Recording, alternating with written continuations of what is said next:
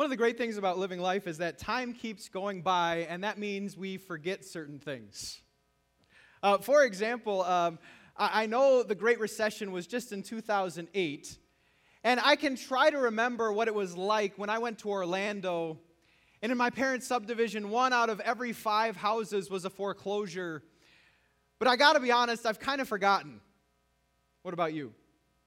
With the seller's market that we're in and the time being just a little bit different than the Great Recession, I can remember it, but I'm starting to forget, and maybe that's a good thing. Or I consider another big event, I consider 9/11, and whenever that time comes in September, I can remember where I was. I can remember the sense of national pride I had and the sense to secure our borders and make sure we were still a strong country. The heartfelt that I had for those affected by it and the families. But it's not front and center. I actually have to spend time thinking about it and go back to remember because I'm not in it anymore. And then there are some things that, I don't remember, but I've heard of.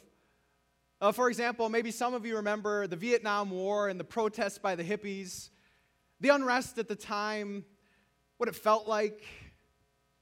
I don't remember this, but I've heard of it. Or maybe for some of you, remember what it was like when JFK was assassinated. The feel of the country, the problems of the time, if you can go back and kind of get a sense of that day. But because it's not front and center, you do have to take some intentionality to remember what it was like.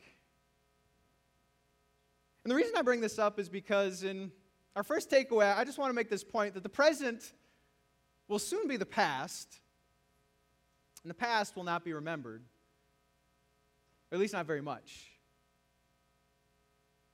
And the reason I brought that up is because we're smack dab in the middle of this pandemic, aren't we? And before, I used to know a person who knew a person who had COVID, but now I know a person. What about you? Does anyone here know someone directly at work or in their family who has COVID? Absolutely. This seems more like any other time, the height of the pandemic in many ways. And because of that, for your Thanksgiving, I'm sure the plans might have changed. You might not be traveling. You might not be getting together with family. It's going to look a little different. But here's what I would remind you. This is going to pass. There's going to come a year where COVID is not front and center, and we're going to struggle to remember what was it like that Thanksgiving where we didn't go and it looked a little bit different. We may be in the middle of it now, but this too will someday be in the past. I consider this because of the perspective through Scripture. In Ecclesiastes it says this, that no one remembers the former generations or even the former problems. And even those yet to come will not be remembered by those who follow them. This gives me a great life goal, that if your life goal is just to build a legacy and do something for yourself, that your name will be remembered, Solomon says that's kind of short-sighted.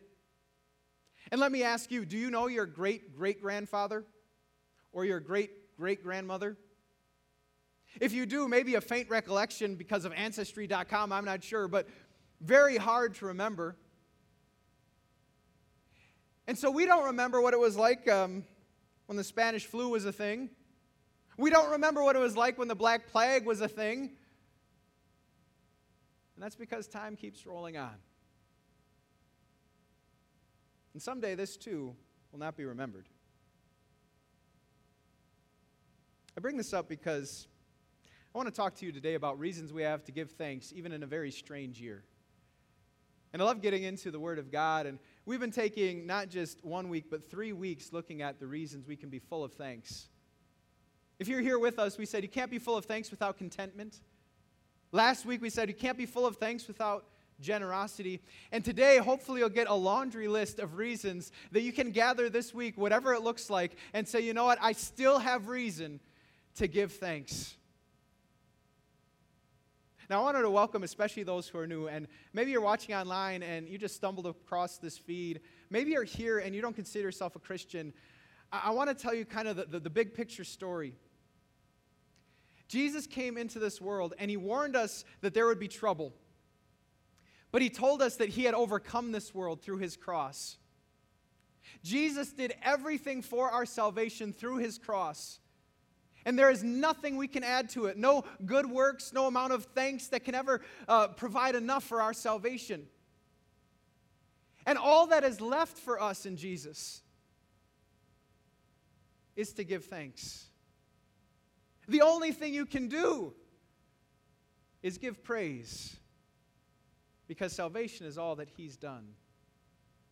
And so the idea of Thanksgiving is not just for this week, it is not just for this day, it is every day for the life of a Christian. We are to give thanks, and in Jesus there are reasons for it. So we're going to turn to the Word of God, and we're going to find someone who is very thankful. His name is David. And in the Word of God, a little background of the story, David had just taken over as king, and he had waited a long time to become king, 7 years to get to the place where he was at. He was waiting for Saul to be removed, and then one of Saul's sons tried to take the kingdom from David, and so he waited 7 years to reign over all of Israel and Judah.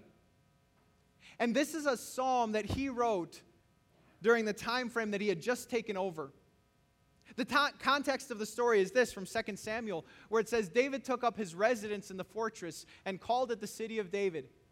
He built the area around it from the terraces inward, and he became more and more powerful. So this had just happened to him. But here's why he had a new day, a secure day, victory.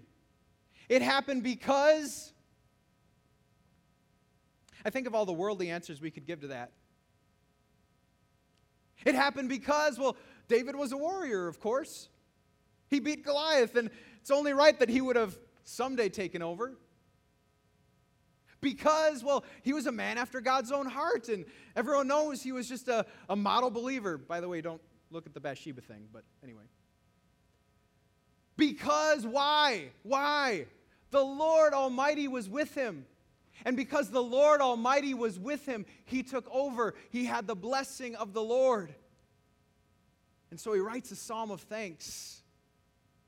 What it was finally to be king over that kingdom. And these are words we get to consider for Thanksgiving. So in honor of the Word of God, something that we do is we just stand as we hear his voice. So I'm going to invite you to stand as we hear the words of this psalm.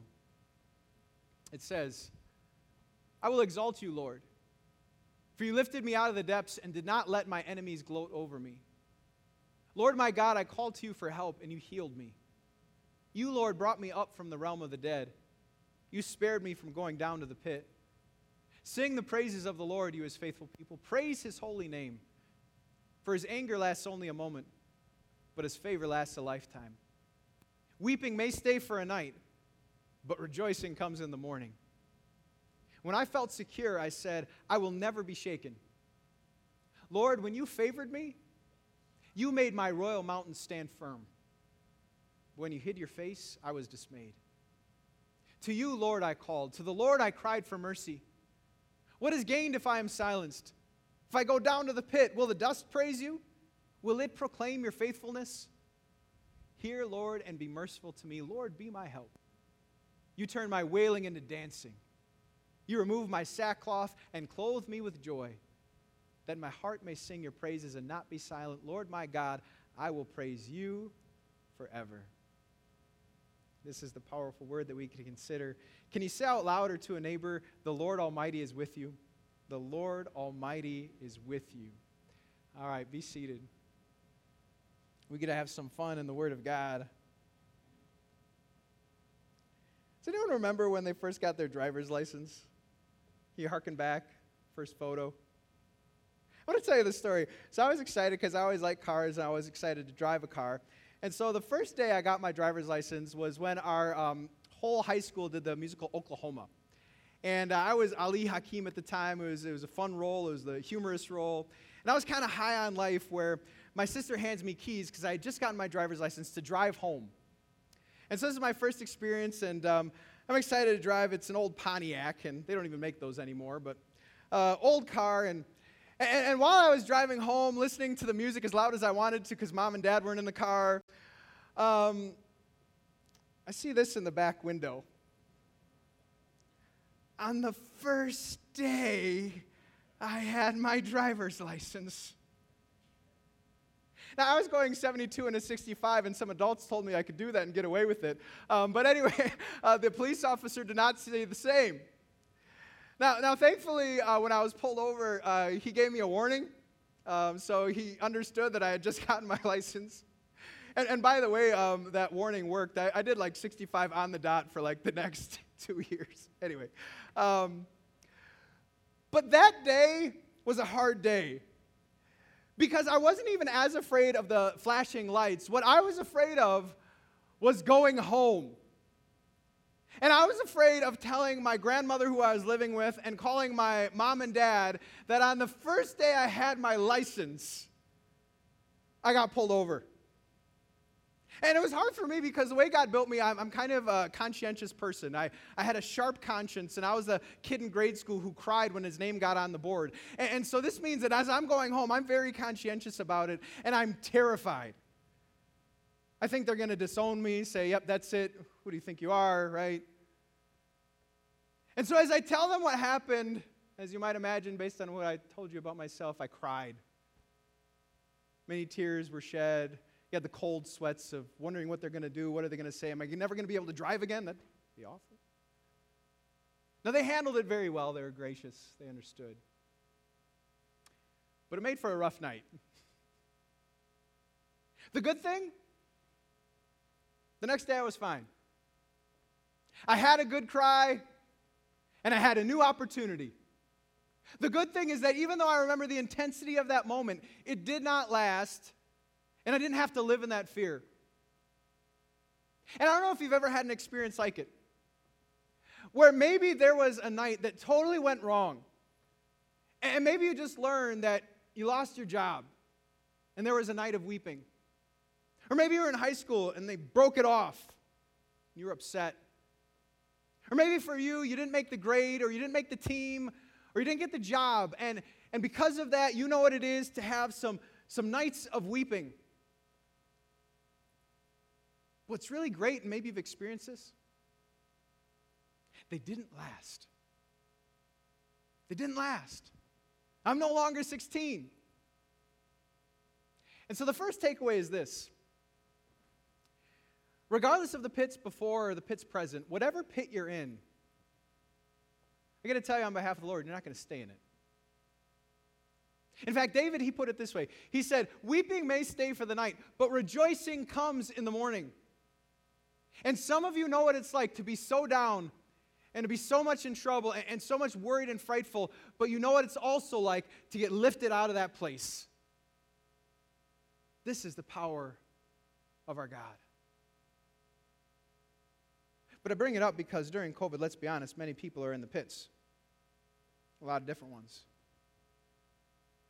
I was doing some research about what's happening in El Paso, Texas, my birthplace, and they call it the epicenter of the pandemic, at least in October, because for whatever reason, COVID is affecting the Latinos more than it is other people, disproportionate amount of deaths there. And so there was a psychiatrist kind of looking at the state of things in El Paso, Dr. Delgado, who had this to say. He said, grief is everywhere right now.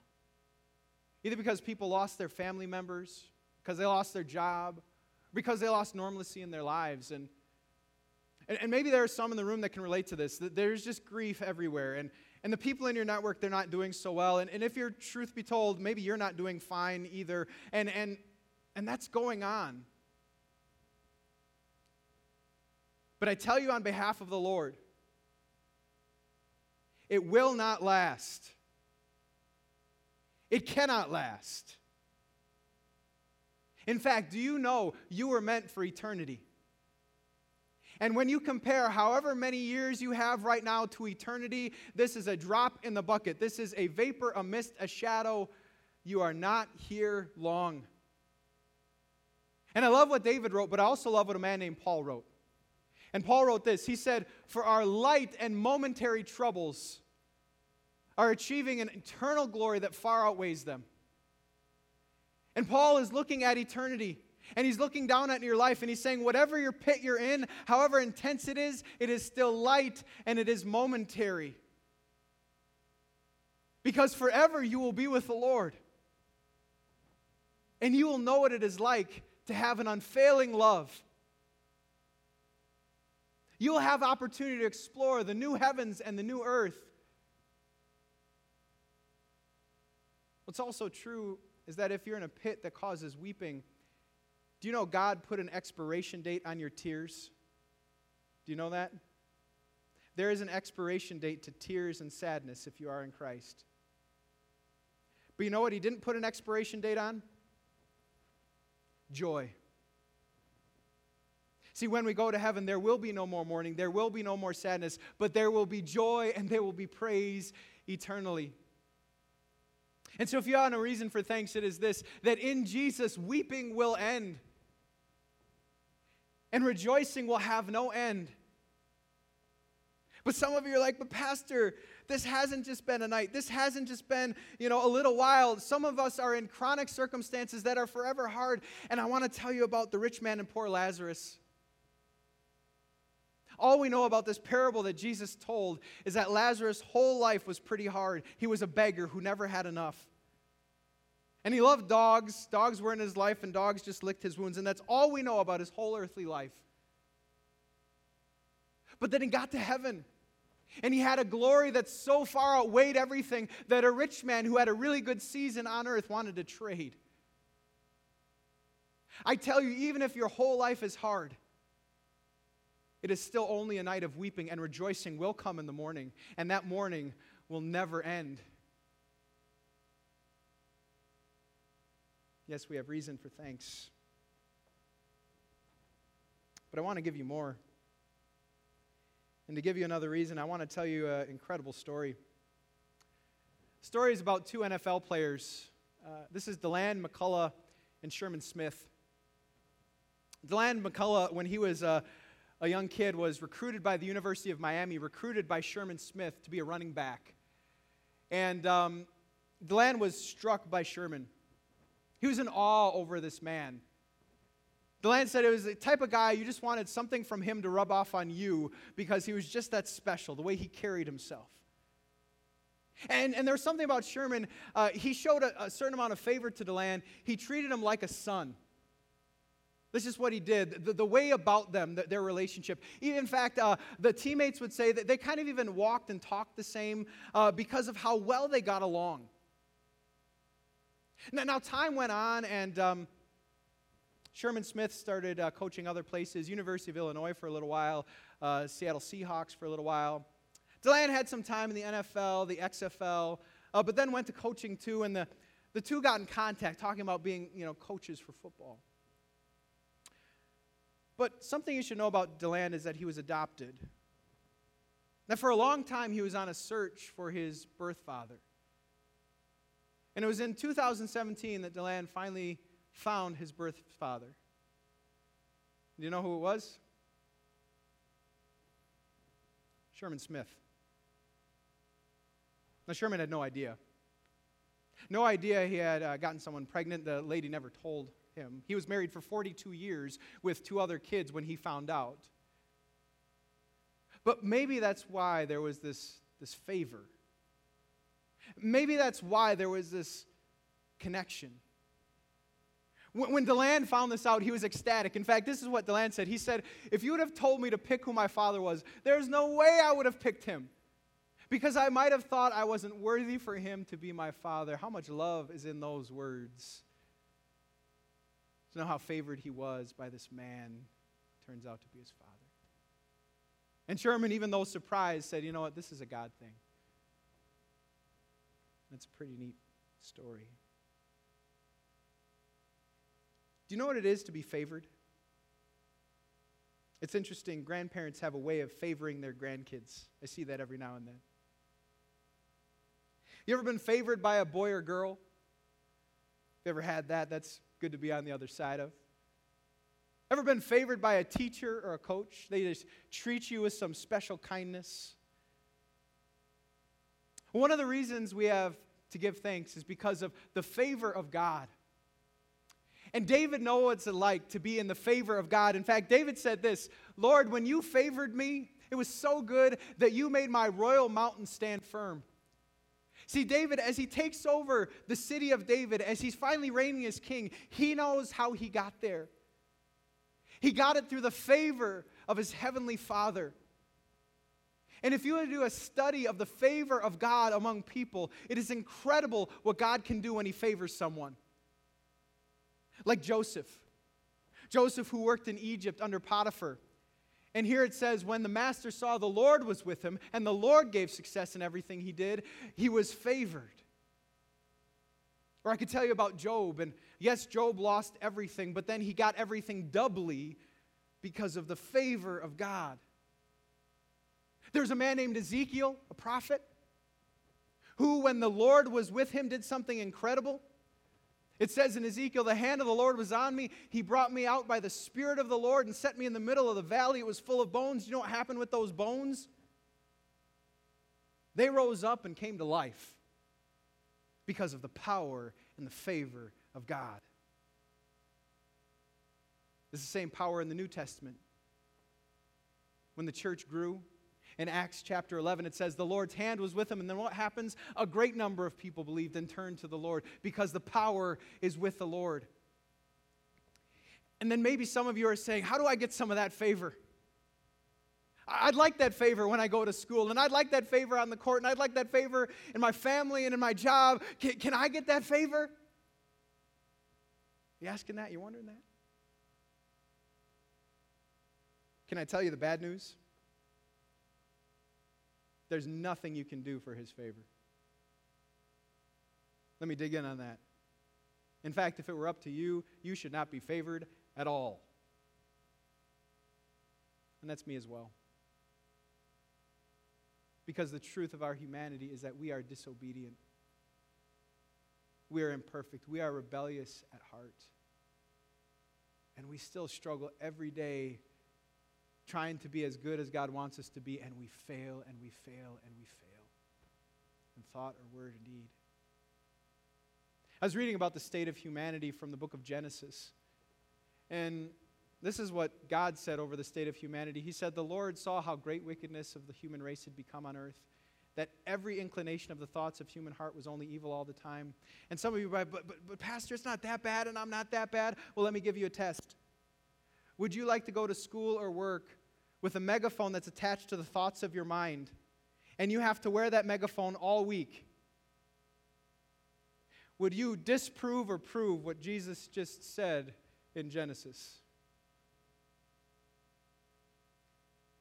And so, no. We can't earn his favor. So how do we get it? It's called grace. And grace is undeserved love and favor. Grace is a love that chooses to love us because God chose to love. It comes from him. And this grace is yours through Jesus Christ. Favor is yours through Jesus Christ. Because Jesus was perfect. He kept the favor of his Father every day that he lived, and through faith in him, we have the favor of the Father. And Jesus dies on the cross, and he secures favor past all of our sin and past all of our shame. And Jesus rises from death to prove there is eternity. He is just the first fruits of those who rise. To assure us in our hearts somewhere through the Spirit, we will be favored by our Heavenly Father forever and ever and ever. That favor, it will never end. It will never go away. And it is yours because of grace, not because we have earned or deserved it. You want reason for thanks? In Jesus, you are favored. He loves you better than a grandparent could love a grandchild. And some of your grandparents' minds are exploding. That's how well you are favored by God. And when we understand what we deserve versus what we get, it's then that we start saying the words of the song we just sang. Did you hear the words of the song we sang? I love the line that says, "Who am I that the highest king would welcome me? Who am I that I get a seat at that banquet? And that banquet is good regardless of what your Thanksgiving feast will look like. If your Thanksgiving feast is the best it's ever been and the worst, it doesn't matter because you get to sit at the king's table. And sitting at the king's table, that means you have peace regardless of the shame you might be in. It means that you have company regardless of the isolating circumstances you might be in. It means you have a future no matter how bad the present is because that is secured. You have an inheritance that will never perish, spoil, or fade, kept in heaven by God for you. You are favored. And we're going to sing it in the blessing. May the favor be on you. May the favor be on you. May the favor be on you. And I tell you, it is, it is, it is. In fact, we're going to celebrate favor today in a baptism. It's such a beautiful picture because what can a child do or give to God? Nothing.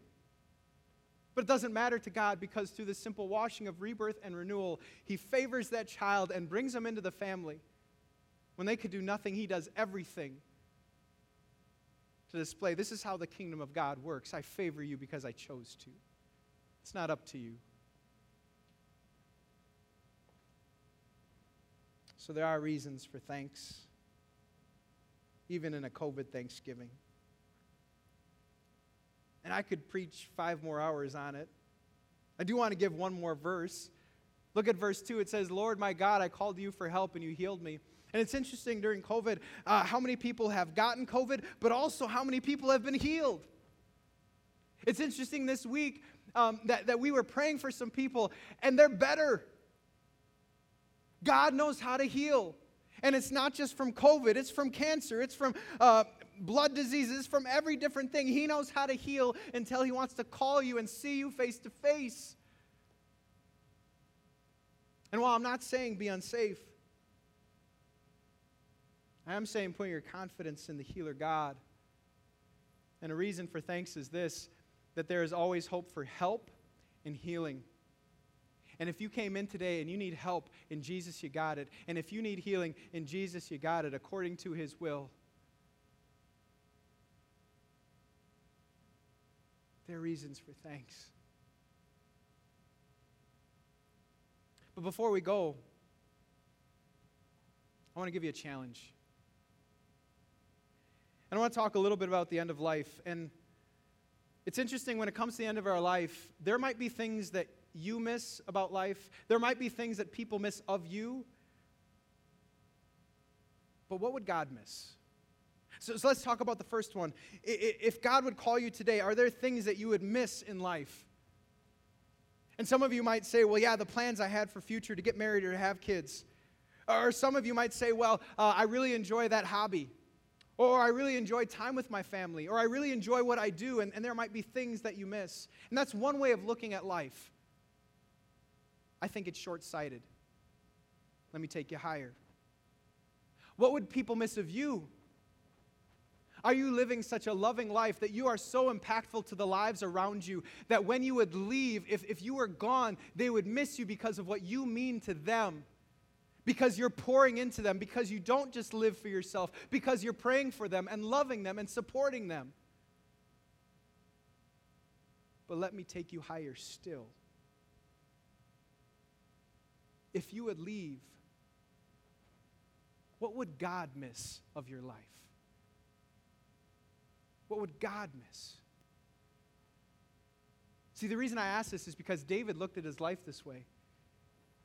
And David, when it came to the end and why he should still live, said this in the psalm. He said, you know what, if I'm not here, it's not about what I will miss. It's not the golf I won't play and the time on the lake I won't have. It's not the grandkids. No, what is gained if I am silenced? If I go down to the pit, the dust can't praise you.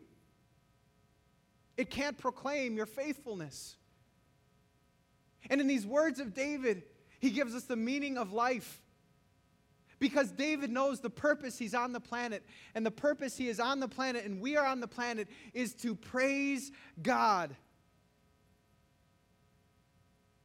And so I wonder,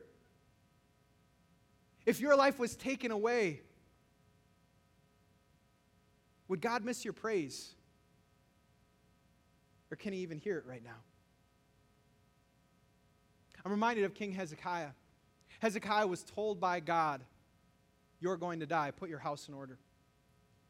And Hezekiah pleaded with God for more time. And in his plea, this is what Hezekiah said. He said, "Remember, Lord, I have walked before you faithfully and with wholehearted devotion have done what is good in your eyes. What sense does he have to live? But God, I'm living for you. I'm giving you active praise through my devotion." And the Lord heard this request and added life to his life. In fact, Hezekiah then repeated the words of David. Look what he said, "If I live, the grave, it cannot praise you, and death cannot sing your praise. Those who go down to the pit cannot hope for your faithfulness. The living, they praise you as I am doing today." So parents, tell their children about your faithfulness.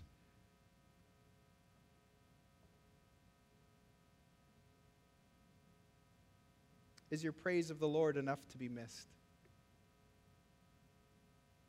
If not, you still have time. May the Spirit empower you